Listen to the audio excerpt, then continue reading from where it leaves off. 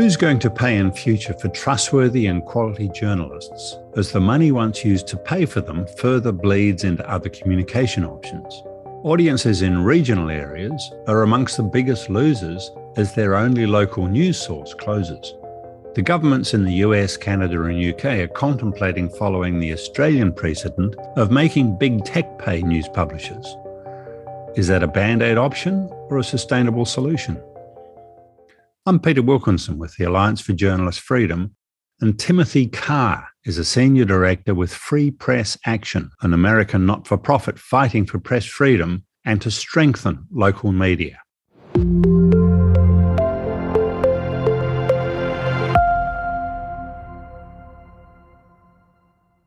So, Tim, what are our future options for funding of journalism? In the 21st century, they're increasingly limited. We found that a commercial model is only working for a few outlets, usually prominent ones, like here in the United States, like the New York Times is a profitable commercial outlet. But where the commercial model is not working is in local news and information is in crisis. So what have we got? We've got public funding, like the ABC and SBS in Australia. We've got philanthropy or private funding. We've got the big techs and we've got new business models, I guess. There are some newspapers that have survived by changing their legal status from for-profit to not-for-profit, and they've relied upon city charities and some public funding. There are commercial options which still work to some degree in the United States with broadcast TV news. And then there are a lot of startups. Foundations have been giving money to not-for-profit local news startups with the hope that that money would act like a sort of seed investment, that they'll figure out a way to become viable. The difficulty everybody faces is that commercial objectives don't necessarily benefit what journalism should be about, and that is strengthening democracy. And you've written about that. What are your thoughts?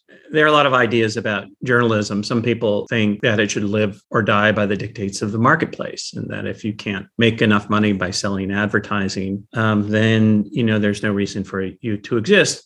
There are slightly more sophisticated thinking about it that thinks of journalism as a public good. And once you accept that notion, then it shouldn't be that hard to think then we need to find some public mechanisms for supporting journalism. And there are a lot of models in the United States.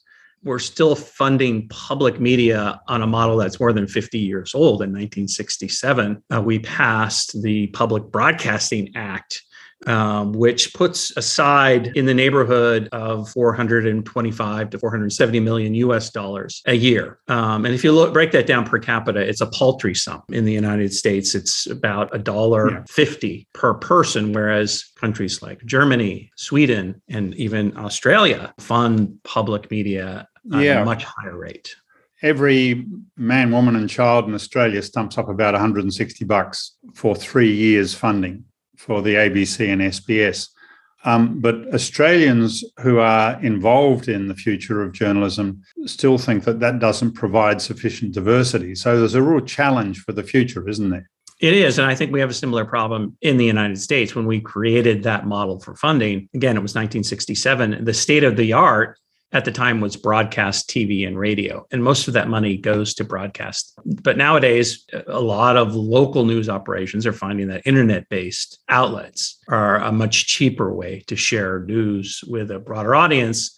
And it also allows them to go hyper-local, to serve the local communities of color, communities that gather around a common interest that often aren't served by the larger public media outlets in the United States. We're talking about the Public Broadcasting Service and a National Public Radio, which do an admirable job of covering the news, but depend upon money from donors who are largely white, college-educated to survive. Therefore, their news caters to their interests and not to the interests of the entire community. There's also a history of neglect in covering certain communities of color in particular, have been not only neglected by traditional news, in some cases, they've been victimized.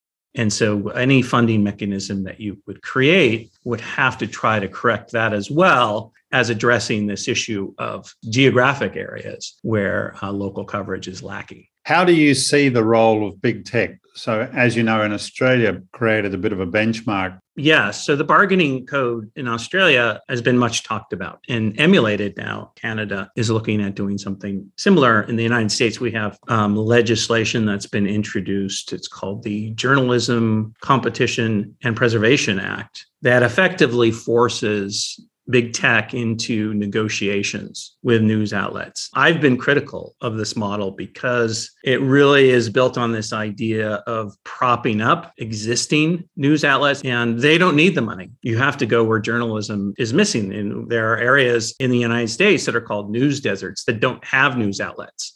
You can't bargain with an entity that doesn't exist. You need to create funding for innovative startups. Where do you see the future then? If the objective in the future is to have strong journalism that supports democracy, is trusted, I see public funding as the future of local journalism. And a lot of people think that, getting the government involved in journalism is problematic. But there are several models that exist around the world that create a firewall between the supposed hot winds of political winds of government and independent local journalism.